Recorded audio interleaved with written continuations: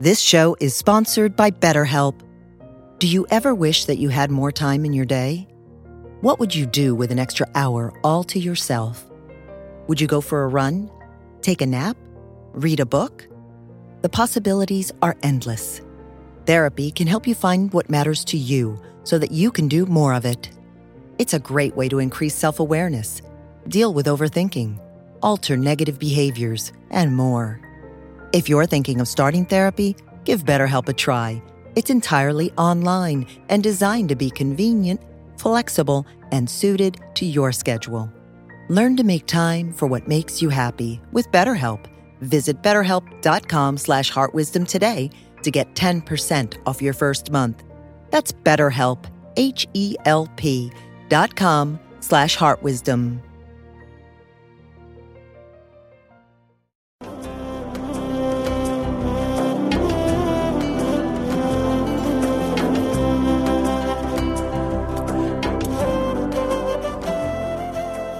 Welcome to the Jack Cornfield Heart Wisdom Hour. We are delighted to share with you Jack's innate common sense wisdom and his clear, open heart. If you are interested in supporting Jack's podcast, go to BeHereNowNetwork.com/Jack.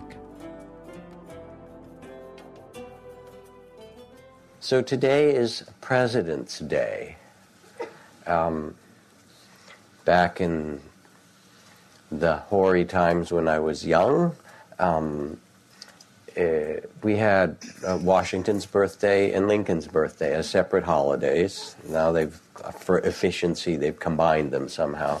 But it was actually much more charming to have Washington's birthday and Lincoln's birthday because you got to actually reflect on those particular presidents and leaders. And one of the stories that I most love about George Washington as a president, after he became president, was that there were a lot of people after his time in the presidency who wanted him to become king. I don't know if you know that in the history, but there was a lot of pressure. Basically, it was part of everybody's psyche at the time that, what do you do? Democracy was quite new and unfamiliar, and, well, we got freedom from the, King of England. We need a new king. You're a magnificent guy. You've been president. Why don't you just finish it and become the king?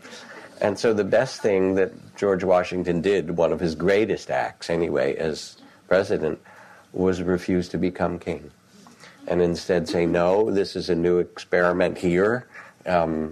In this particular form, a lot of it actually came from the Iroquois nation, as many of you know, the Iroquois Confederacy. And he retired to Mount Vernon, and he said, elect the next president. So thank you, George Washington. And then Lincoln's birthday. I mean, yes, they're all melded together. When I go to Washington, D.C., periodically, I also try to go to the memorials there. They just moved me a lot to go to the Vietnam Veterans Memorial and touch that long black wall and the names on it.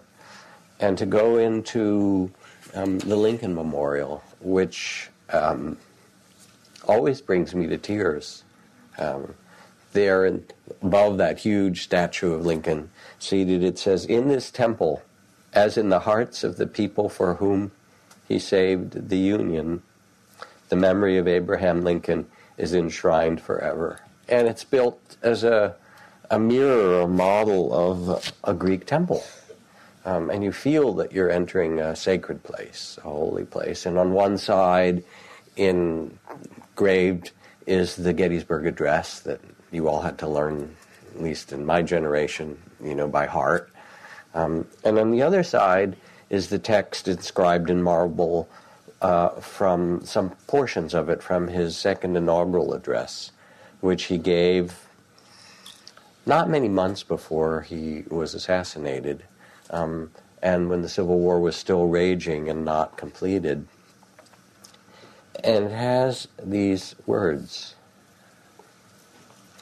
"Fondly do we hope, fervently do we pray, that this mighty scourge of war may speedily pass away.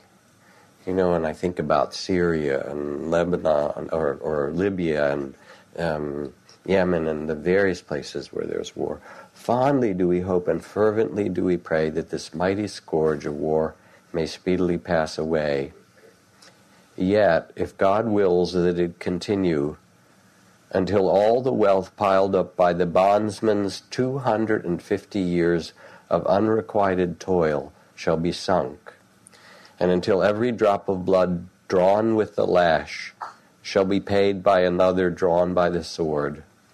As was said 3,000 years ago, so still it must be said, the judgments of the Lord are true and righteous altogether. And then finally the speech, the words end in this closing of reconciliation with malice toward none, with charity for all, with firmness in the right as God gives us to see the right. Let us strive on to finish the work we are in, to bind up the nation's wounds, to care for him who have borne the battle, his widow and orphan, to do all which may achieve and cherish a just and a lasting peace among ourselves and among all nations. Really extraordinary words and extraordinary leadership. And I think about the national conversation that's happening now, Black Lives Matter, on racism and on diversity and so forth. And then go back to this, 150 years ago, saying, if we suffer, if the war continues until every drop of blood drawn with the lash is paid by another drawn by the sword, what an amazing thing to say. So we will do it. There's a sense of justice in his words and a kind of integrity in the midst of unbearable suffering that is real leadership. And when we celebrate President's Day, as it is now, President's Day sales in the stores and things like that, right? There really is a reason for it if we let ourselves go back to this part of who we are as a people on this particular part of the earth. And it resonates like the teachings of the Buddha, because of course, the dilemma of racism and the suffering that Lincoln spoke of is not over. And the Buddha said that the Dharma, or the teachings of awakening and compassion, welcome all. All who are interested in awakening, the Dharma gates are open for you. Whatever your race, whatever your sexual orientation, whatever your ability, whatever you look like, whatever your birth, as the Buddha says, not by birth, nor caste, nor race, nor creed, none of those things makes a human being noble, but solely the nobility of heart. And for those who wish to join this path of awakening and nobility, please come and be part of this. Let us change the way human beings live, and let's change the world. And so many Buddhist texts begin with the word, "O nobly born," which is a reminder to you of who you really are.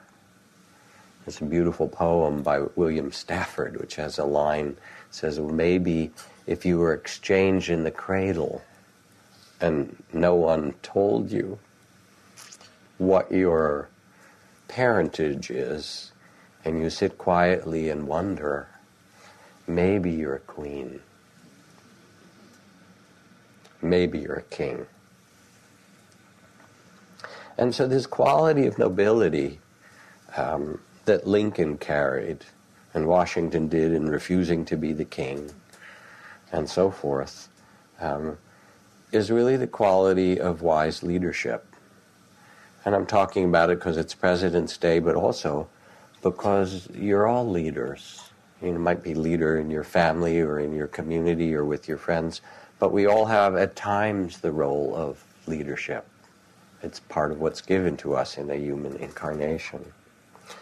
And what's possible in leadership is the ability to bring what we train in meditation practice, in loving awareness, in compassion, in the balance of mindfulness, in the generosity of spirit, to those around you. So last spring, when I went to the first White House Buddhist leadership gathering, and was able to give kind of the summary talk to White House staff and folks from the State Department and so forth, I noted, which I've talked about here Monday night some months ago, that the Buddha in his time was actually quite conversant with and spent time with the leadership around him. And there are all these texts and stories of his teachings to ministers and kings and princes and wealthy courtesans and wealthy, movers and shakers of his time.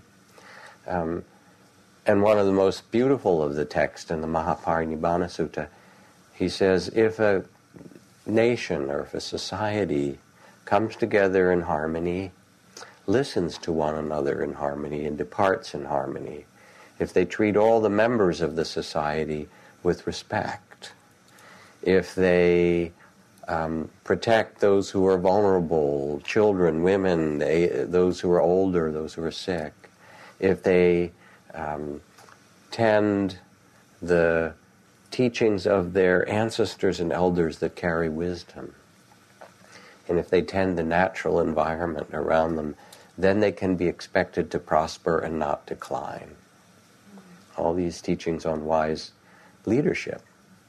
And there's a whole text again in which the Buddha speaks about the nobility of our human capacity to lead those around us in a wise way. And then because he was a list maker, he liked to make lists. So there's a zillion Buddhist lists, the Eightfold Path and the 7 Factors of Enlightenment and the 12 Nidana chain and the 52 mental factors and the 4 noble truths and, the 5 spiritual faculties and the 3 characteristics, blah, blah, blah, blah, blah. Anyway. But he talks about leadership in times of change. Anybody notice what times we're living in? There was the great chemist Lavoisier who said, nothing is lost, nothing is created, everything is transformed. This is his essence of chemical equations for any of you that remember your chemistry in college or whatever it is, that you take things and they get combined, moved, changed around, everything is transformed. And this is the reality of our human incarnation, that everything is being transformed, including our own thoughts and feelings and body and mind and the culture and the global environment that we live in. So how do we then navigate in this change? And wise leadership, again, in this particular list, the Buddha says, starts with generosity, a generous heart. A generous leader, imagine that. Then it includes uprightness, which is an old, more Victorian word for integrity. That wise leadership, your work as a leader, wherever you are, asks for generosity and integrity, and that also asks for non-harming. That part of that integrity is to not cause harm to yourself or others. Steadiness. Sacrifice. Isn't that interesting? That there's something noble about being able to put your own needs and desires in a greater context, to say what really matters to me is that I offer this to the whole. Flexibility, the Buddha says, being flexible and not rigid. Patience. Inclusive. The wise leader doesn't lead, but actually gathers around them others, like Lincoln did, the that beautiful book about what is it called, The Cabinet of Rivals or something like that, the title of it, in which Lincoln took the people who were his political adversaries and put them all into his cabinet. He said, I need you to help me figure out what to do in the Civil War time, and we can't be fighting one another. So it was an inclusive kind of leadership. And then the vision and trust that goes with that vision. And the beautiful thing is that, which I said at the White House as well, is not that these are good ideals or good ideas. They are. So, so what? The Greeks had them, and, the African kings had them, and the Maya, whoever it is around the world, we can find them.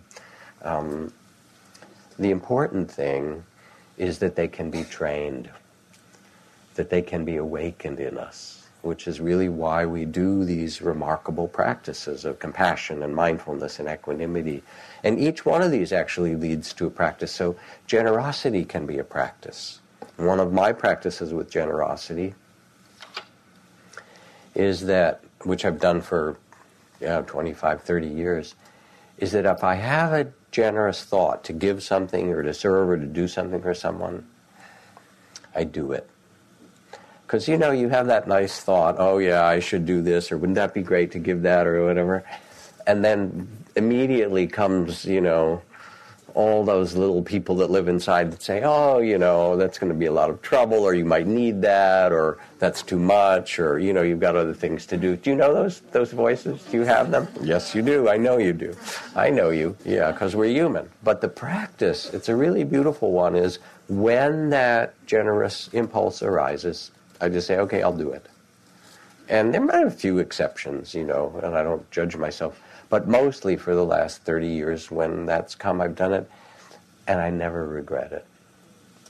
And so the beautiful thing is not just that this nobility and dignity is something that's, an ideal, but it's something that you can practice, and you can deepen, and you can learn. Now, it turns out, since we're not only talking about President's Day, but Valentine's Day, that love too can be practiced and awakened. And of course the modern neuroscience research and so forth on social and emotional learning for young children and empathy training, some of the stuff that's done at Yale or the Kessel Consortium for social and emotional learning and so forth, all kinds of studies that show kids 3, 4, 5, 6 years old who have naturally generous impulses as well as naturally violent impulses. Don't hit her with a block, use your words, right? Except that we really want to tell that to like Bashar al-Assad and Putin and stuff. The kindergartners get it. Can we get those, older people to figure this out? But anyway, it turns out that there is a natural empathy in kids, and the Yale studies show that infants who are, pre-verbal, less than a year old, by watching their eyes tracking and, their responses and things, they get upset if there's a crying child, that something is missing or taken away. If someone drops something, they want to help that person pick it up. There is an innate connection between us as human beings. I mean, there you were in somebody's belly after all. Let's get real about this. Isn't that weird? You lived in somebody's belly. Oh, I'm independent. Yeah, right. Give me a break. You lived in someone else's body. It's really wild. So these things, empathy, love, compassion, also can be trained and awakened.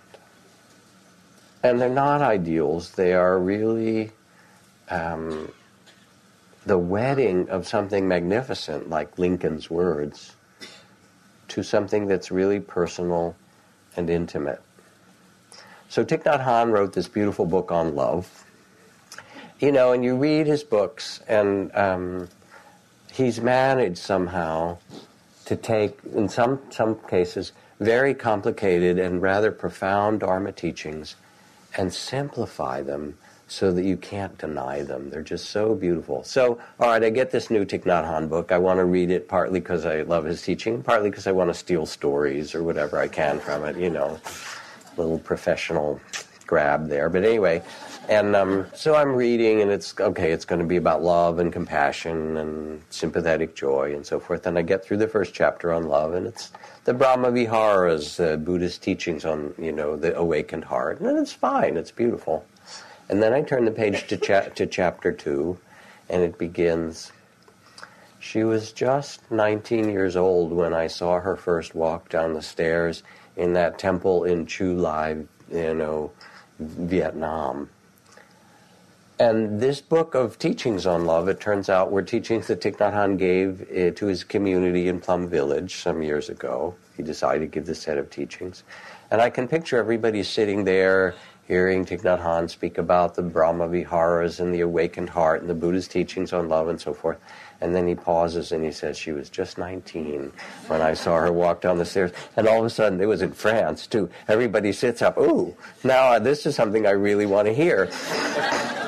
And the book has a love story in it in every other chapter. Not the love that was consummated, because he was a monk and she was a nun, and in this case, they behaved. Not always true, but in their case, they were. But it talks about his own personal love for this he was young too, and what that meant to him.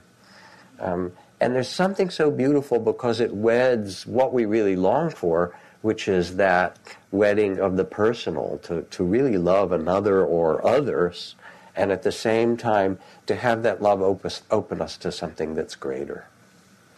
And again, I'm somehow, even as I say these words, I'm still back with those words of Abraham Lincoln. I can't not, because they're so compelling. And there's some way in his leadership that it was really a leadership of love.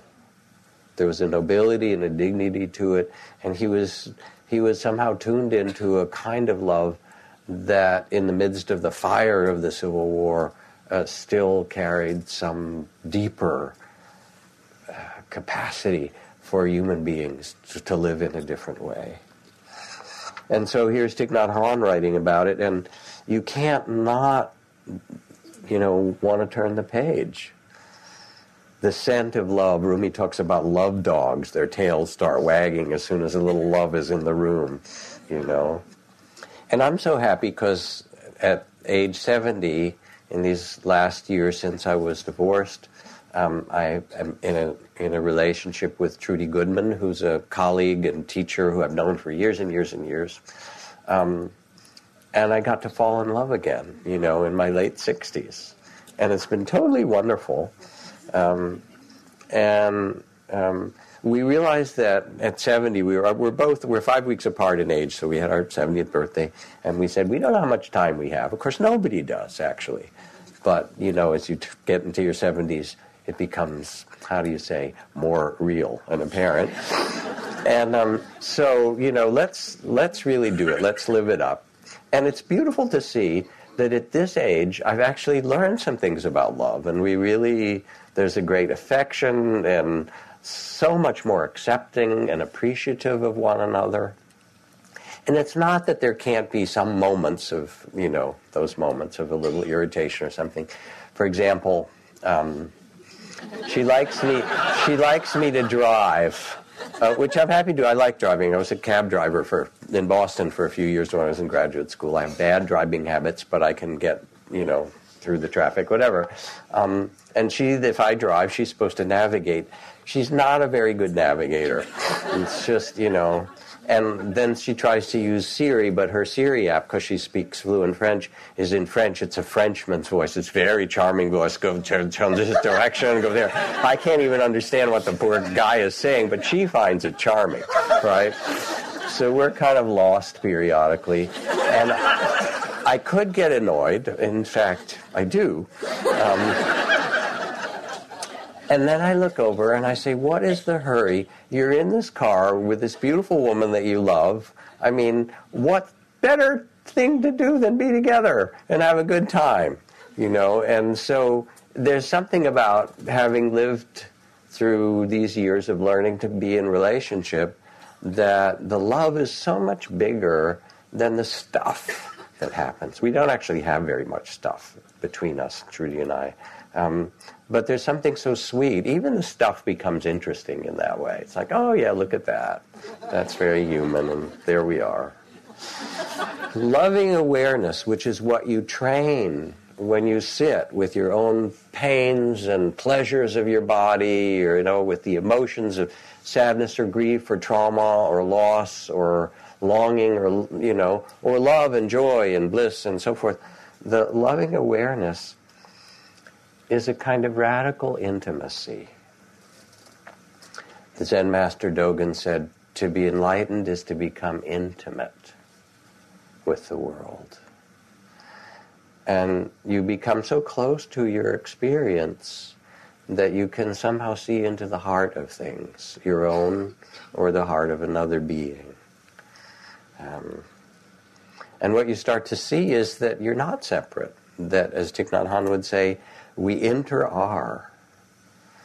You know, I was just part of a wedding ceremony that was led by a Hawaiian kahuna, Hawaiian native healer and wise man. And part of the wedding ceremony, he had the bride and the groom put their noses just next to each other and breathe together, breathe in and out. Prana, it is in Sanskrit, but I don't remember what the Hawaiian word is, he said. But it is just to let us know that we are really breathing together on this earth, and that we link our breath in this way to remind us that we are really united and connected. It was a really beautiful moment in that, of having them put their noses next to each other and breathe for a while. And of course, all the modern interpersonal neurobiology, all the science and so forth, and the mirror neurons and all that stuff. Yeah, the scientists have found out that we're connected. Yeah, thank you. Duh. Right. We're wildly connected. We're connected so that when I was in India, 30 years ago, more than that, traveling, and the person I was traveling with had this terrible dream about somebody dying in her family, and I said, no, that's just part of meditation. You go through birth and death, and all the things in you show themselves, and that's natural. I was wrong. Turned out, 10 days later, she got a telegram. Her brother had died, and he died. Then we looked, and the date was the same day that she had that vision, and he died in the way that she'd seen. And you've all heard those stories. How many people have had some experience like that of some kind where, so you look around? Many, many. Do you know why you know these things? Because we really are connected. And, we lose those channels some because our consciousness becomes much more tuned to the everyday, if you will. But it is a reality. We are connected in consciousness, just as we're connected in breath. You who are breathing here are breathing the air of her and him, Oh no, God, all the cooties and germs and whatever. Too late, baby. We're in it together, We are interbreathing and we're interliving. And we also interlive with the plants and, of course, with the earth around us that needs a little more attention in this way. So if mindfulness and loving awareness is really a practice of intimacy, it means to be present for yourself or another without trying to fix what's there, but to listen deeply, as Thich Nhat Hanh says, to connect, to feel that connection, to keep your heart open, if you will, with that other person or yourself or those people. And then, from that place, to respond. Sakyong Mipam Rinpoche, who's the son of Chogyam Trungpa, and taught here one time Monday night, and I've gotten to know a little bit. So he wrote a book. He's a great horseman. That's sort of his passion in this life. And he writes a story about taking his horse Rocky way up in the high mountains in Colorado on a trail at like 11,000 feet. That was and Rocky's not a horse trail. Rocky's a trail horse. Excuse me. He's a horse that's used to galloping and so forth through the woods and kind of more in the lowlands, so he's not really used to mountain trails. But he took his horse Rocky with a couple of other people, and they were going on this very narrow trail, and a steep drop-off. It was steep above, and then 1,000 feet of scree down below, and this narrow trail. And he said, we were just about to go on the narrow part of the trail. He said, and I got afraid. He was this Tibetan Lama, got afraid. Thank you. That's just human, right? Let's not glorify all this. And then he said, I thought, well, if the horse stumbles, because Rocky was a little nervous about it, maybe I should sit a little bit over on this side of the saddle so that if he falls, I can sort of bail and save myself. He said, so we were about to go there, and I shifted myself in the saddle, and then Rocky turned his head and looked at me like saying, dude, I thought we were in this together.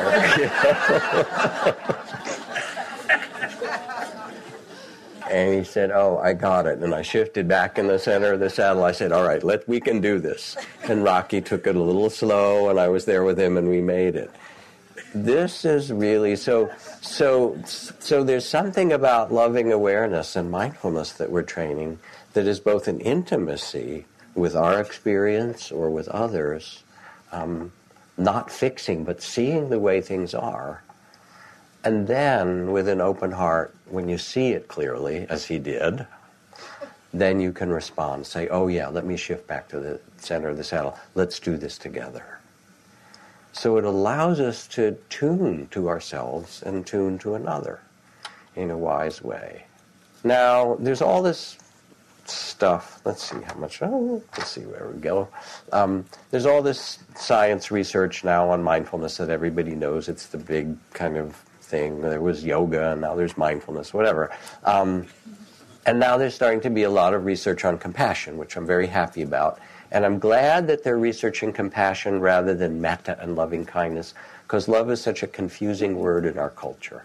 Everybody kind of gets compassion. You have to, at least somewhat, being caring, responding to others' concerns, or compassion for yourself. But love is really rather complex in our minds. I mean, it's such a big thing. It's the birds and the bees and, the glorious awakening of spring that we're about to, live through, that we are living through here. It's the prime mover. It's the, maybe it's like gravity love that we're pulled to one another because we remember our time in the womb when we were in another person's body, or we remember being back in the Big Bang when we were all living together in that singularity. Then we sort of turned into starlight and congealed, and who knew? The earth turned into you. It's kind of, it's so mysterious. You are spirit and starlight somehow congealed. And on this particular planet, the green leaves that you see all around you do a magic thing of turning light into sugar. What an amazing thing. Let's turn light into sugar so that everybody can eat. Is that ever cool? So that's you. You live on sunlight, basically, that the plants and animals, or whatever your diet is.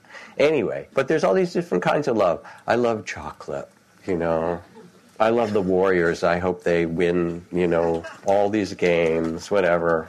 So there's that kind of love, right? There's businessman's love. I'll love you if you give me this, and you can love me, and I'll give you that back. And that's a fine kind of love. There's familial love, for people in your family when it works.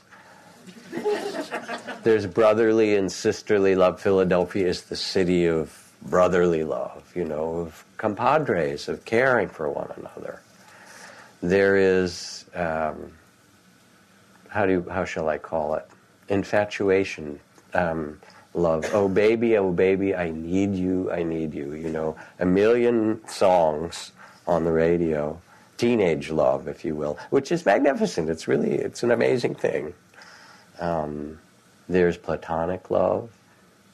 There's erotic love. And erotic, it's really an interesting thing because in lots of the Buddhist texts, which were descriptions of the Buddha teaching monks and nuns, there is a very strong teaching about the dangers of, or the problems with sexuality and sensuality for renunciates. And so the body is seen, sexual desire and so forth, as something to get over or something not right.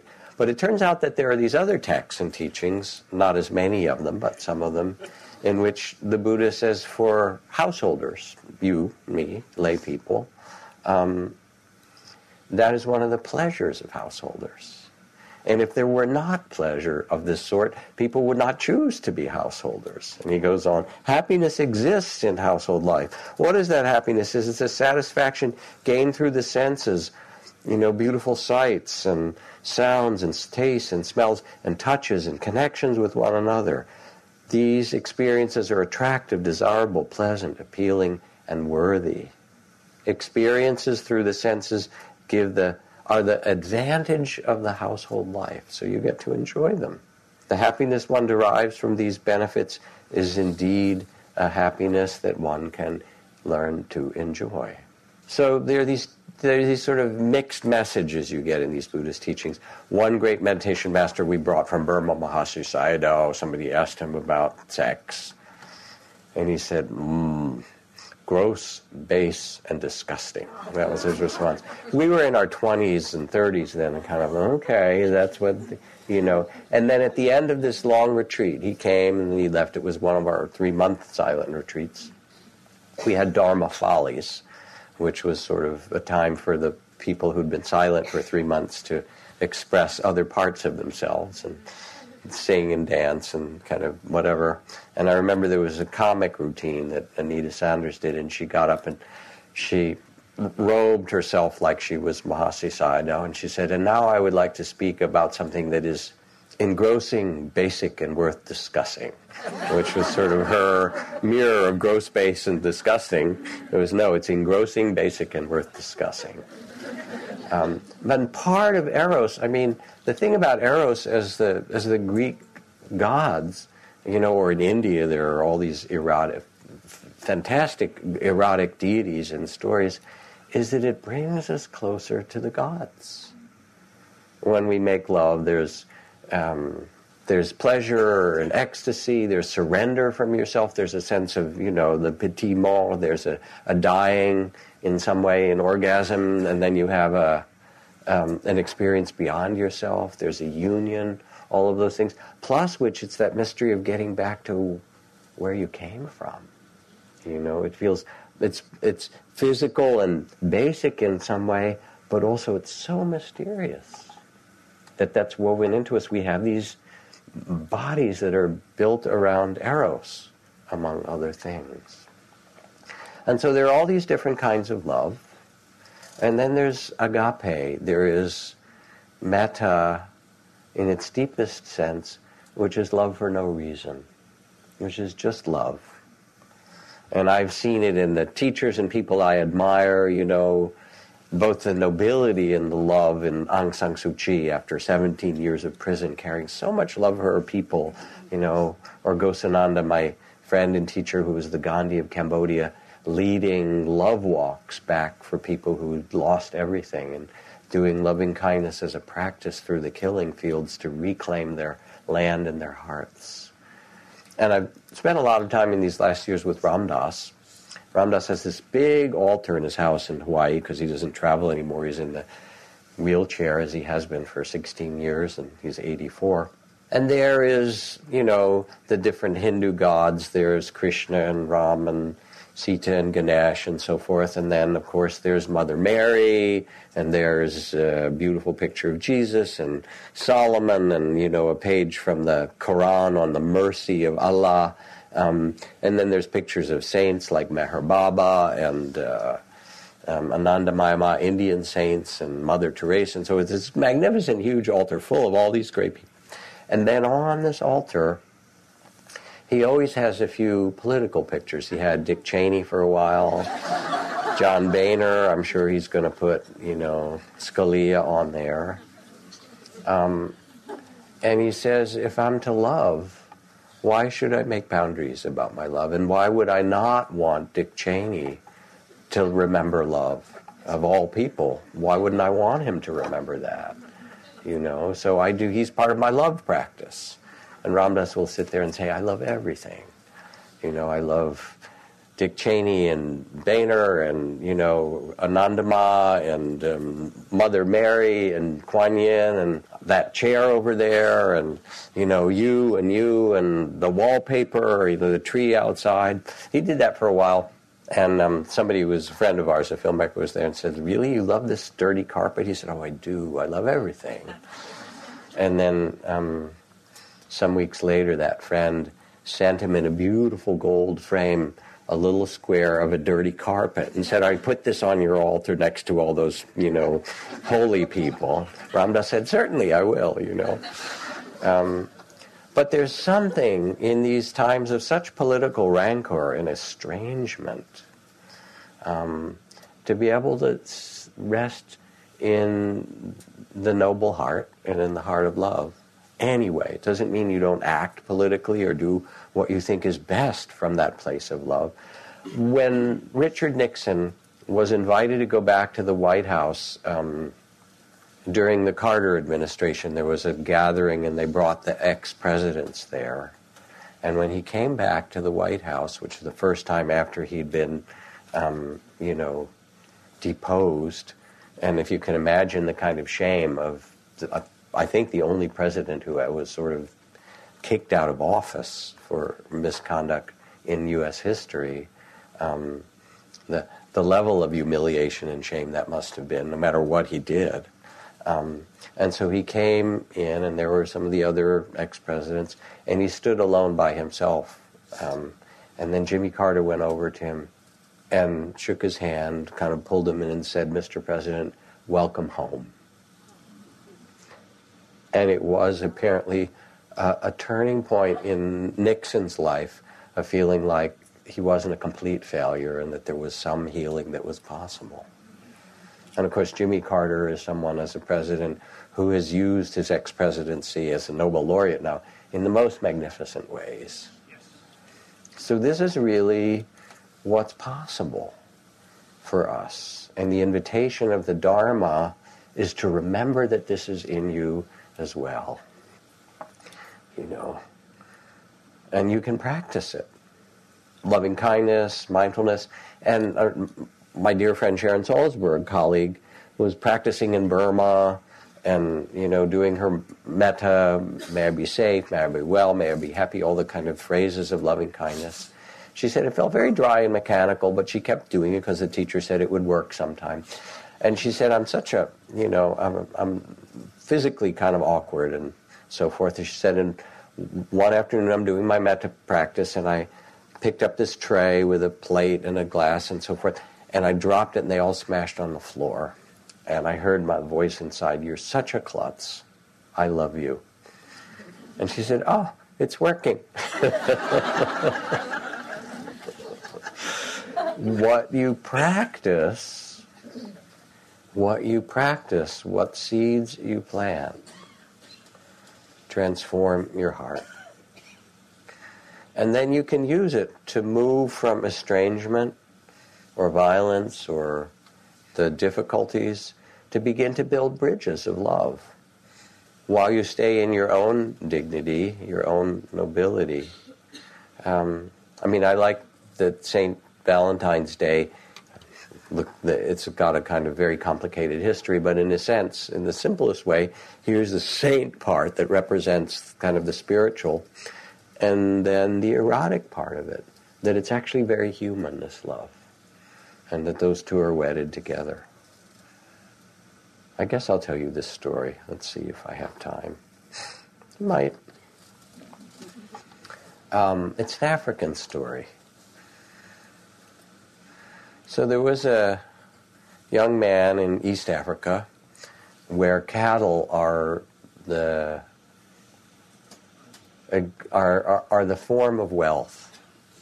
And he had some beautiful cows, milk cows he had, which then were used to sell milk and so forth. And he found a clearing in this forest that no one else would use. It was the forest called Duk-a-Duk-Duk. It was very dark, and it was called that because that's the sound your heart made as you entered the forest, because it was so dark and scary. But he was a young man, and, young men like to do dangerous things. Is there anything dangerous to do around here? Let me try it. And so he went in the forest, and he found this beautiful clearing with grass and everything, and he would bring his cows there. But he began to notice, after a time, that they weren't giving as much milk as they had before, like someone was stealing the milk. So he went at night. He left the cows there at night, and he went at night into Duk-a-Duk-Duk forest quietly, and he rested among the trees. And as he did, after a while, hiding there for some hours, finally a beautiful young woman carrying a large bucket rode a moonbeam down from the sky and began milking his favorite cows. So he thought, all right, this is who's taking my milk. But she was also quite beautiful and charming, and you know how these stories go. And after a few nights of secretly observing her, he set a kind of trap for her and caught this young woman. The man didn't know who she was. She said she was a sky maiden, part of a tribe that lived in the sky, and that had no milk of their own. They had other things to eat, but they loved the earthly milk. And I love the different parts of this story, the Duk-a-Duk-Duk, that anything that you do that's a little bit dangerous and connected with love, and your heart goes, whoa, something's happening here. And I love the fact that even that sky maidens want the taste of milk, the taste of something that's so immediate and so earthly, that brings its own kind of joy.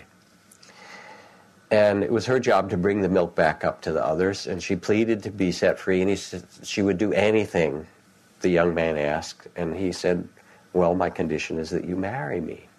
She looked at him. He was a nice-looking young man and had these beautiful cows, and so she agreed. She said, I have to return home for a few days, and then she came back for the wedding and carried a large box with her. Said, I'll be your wife, and we'll live together with great happiness. But one thing I must ask of you, you must promise never to look inside this box. You know how these stories go, right? And for months they were happy together, but one day, while the new wife was out, his curiosity became so intense that he crept over to the box and opened it, and to his surprise, it had nothing inside. When she got home, she looked at his face, and she knew. She said, you opened the box, didn't you? Yes, said the young man, but it was empty. So what's so secret about an empty box? And the sky woman was devastated, and a tear trickled down her cheeks. She said, I'm sorry, but I can't live with you any longer. And he said, why? What's so terrible about peeking into an empty box? I'm not leaving you because you opened the box, said the young woman. We all do that at times, right? I'm leaving because you said it was empty. It wasn't empty. It was full of sky, full of the light and air and smells of my parents' home. And when I went back to the sky village where I lived that last time, I filled the box with everything that was precious to me. And how can I be your wife when what is most precious to me is emptiness to you? Some of these stories don't work out quite the way you'd like them to, the happily ever part. But there's something really profound about the story. I mean, I could take a whole evening just to unpack the images of that story. Part of it is to respect that our love really requires that we respect one another. That true love is not a possessive love. I'm going to have what you have, or look into what you have. There has to be actually a respect for what we agree to or who we are with one another. So that's a piece of... Love is not possessive. If it's possessive, then it's possessiveness, but it's different than love. And you'll notice your children don't like to be, have you cling to them how they should be. Your partners don't like it. Love is very different than that kind of attachment. So the Buddha says, this land is mine, these children are mine. These are the words of folly of a man who doesn't realize that even he isn't his. You don't even control your own thoughts very well, do you? What are you going to possess? So love isn't about possession, but it is about making the space of love that can acknowledge and respect with a kind of caring connection. And it's mysterious then. The emptiness of that box, because emptiness is so central to Buddhist teaching, that things are ephemeral, they arise and they pass away. Nothing can be possessed, including your own life eventually will end. That's the big mystery. And in Zen, they use the poetic images of the blackbird singing in the dead of night, or the white crane standing in the snow. And those are the poems that speak about something ineffable, that's the pregnancy of emptiness. That box wasn't empty. It was full of possibility. It was full of sky and space and beauty, if we can see it. And eros and presence and loving awareness has, as much as anything, a kind of wonder in it, and mystery and intimacy. Instead of possession, it sees the secret beauty of every being, the nobility of every being, and holds their pain with mercy and tenderness. And I'll probably talk more about him in another month or two, but many of you who knew him know that Stephen Levine died some weeks ago. We'll do a big memorial here that people be welcome to come to in May.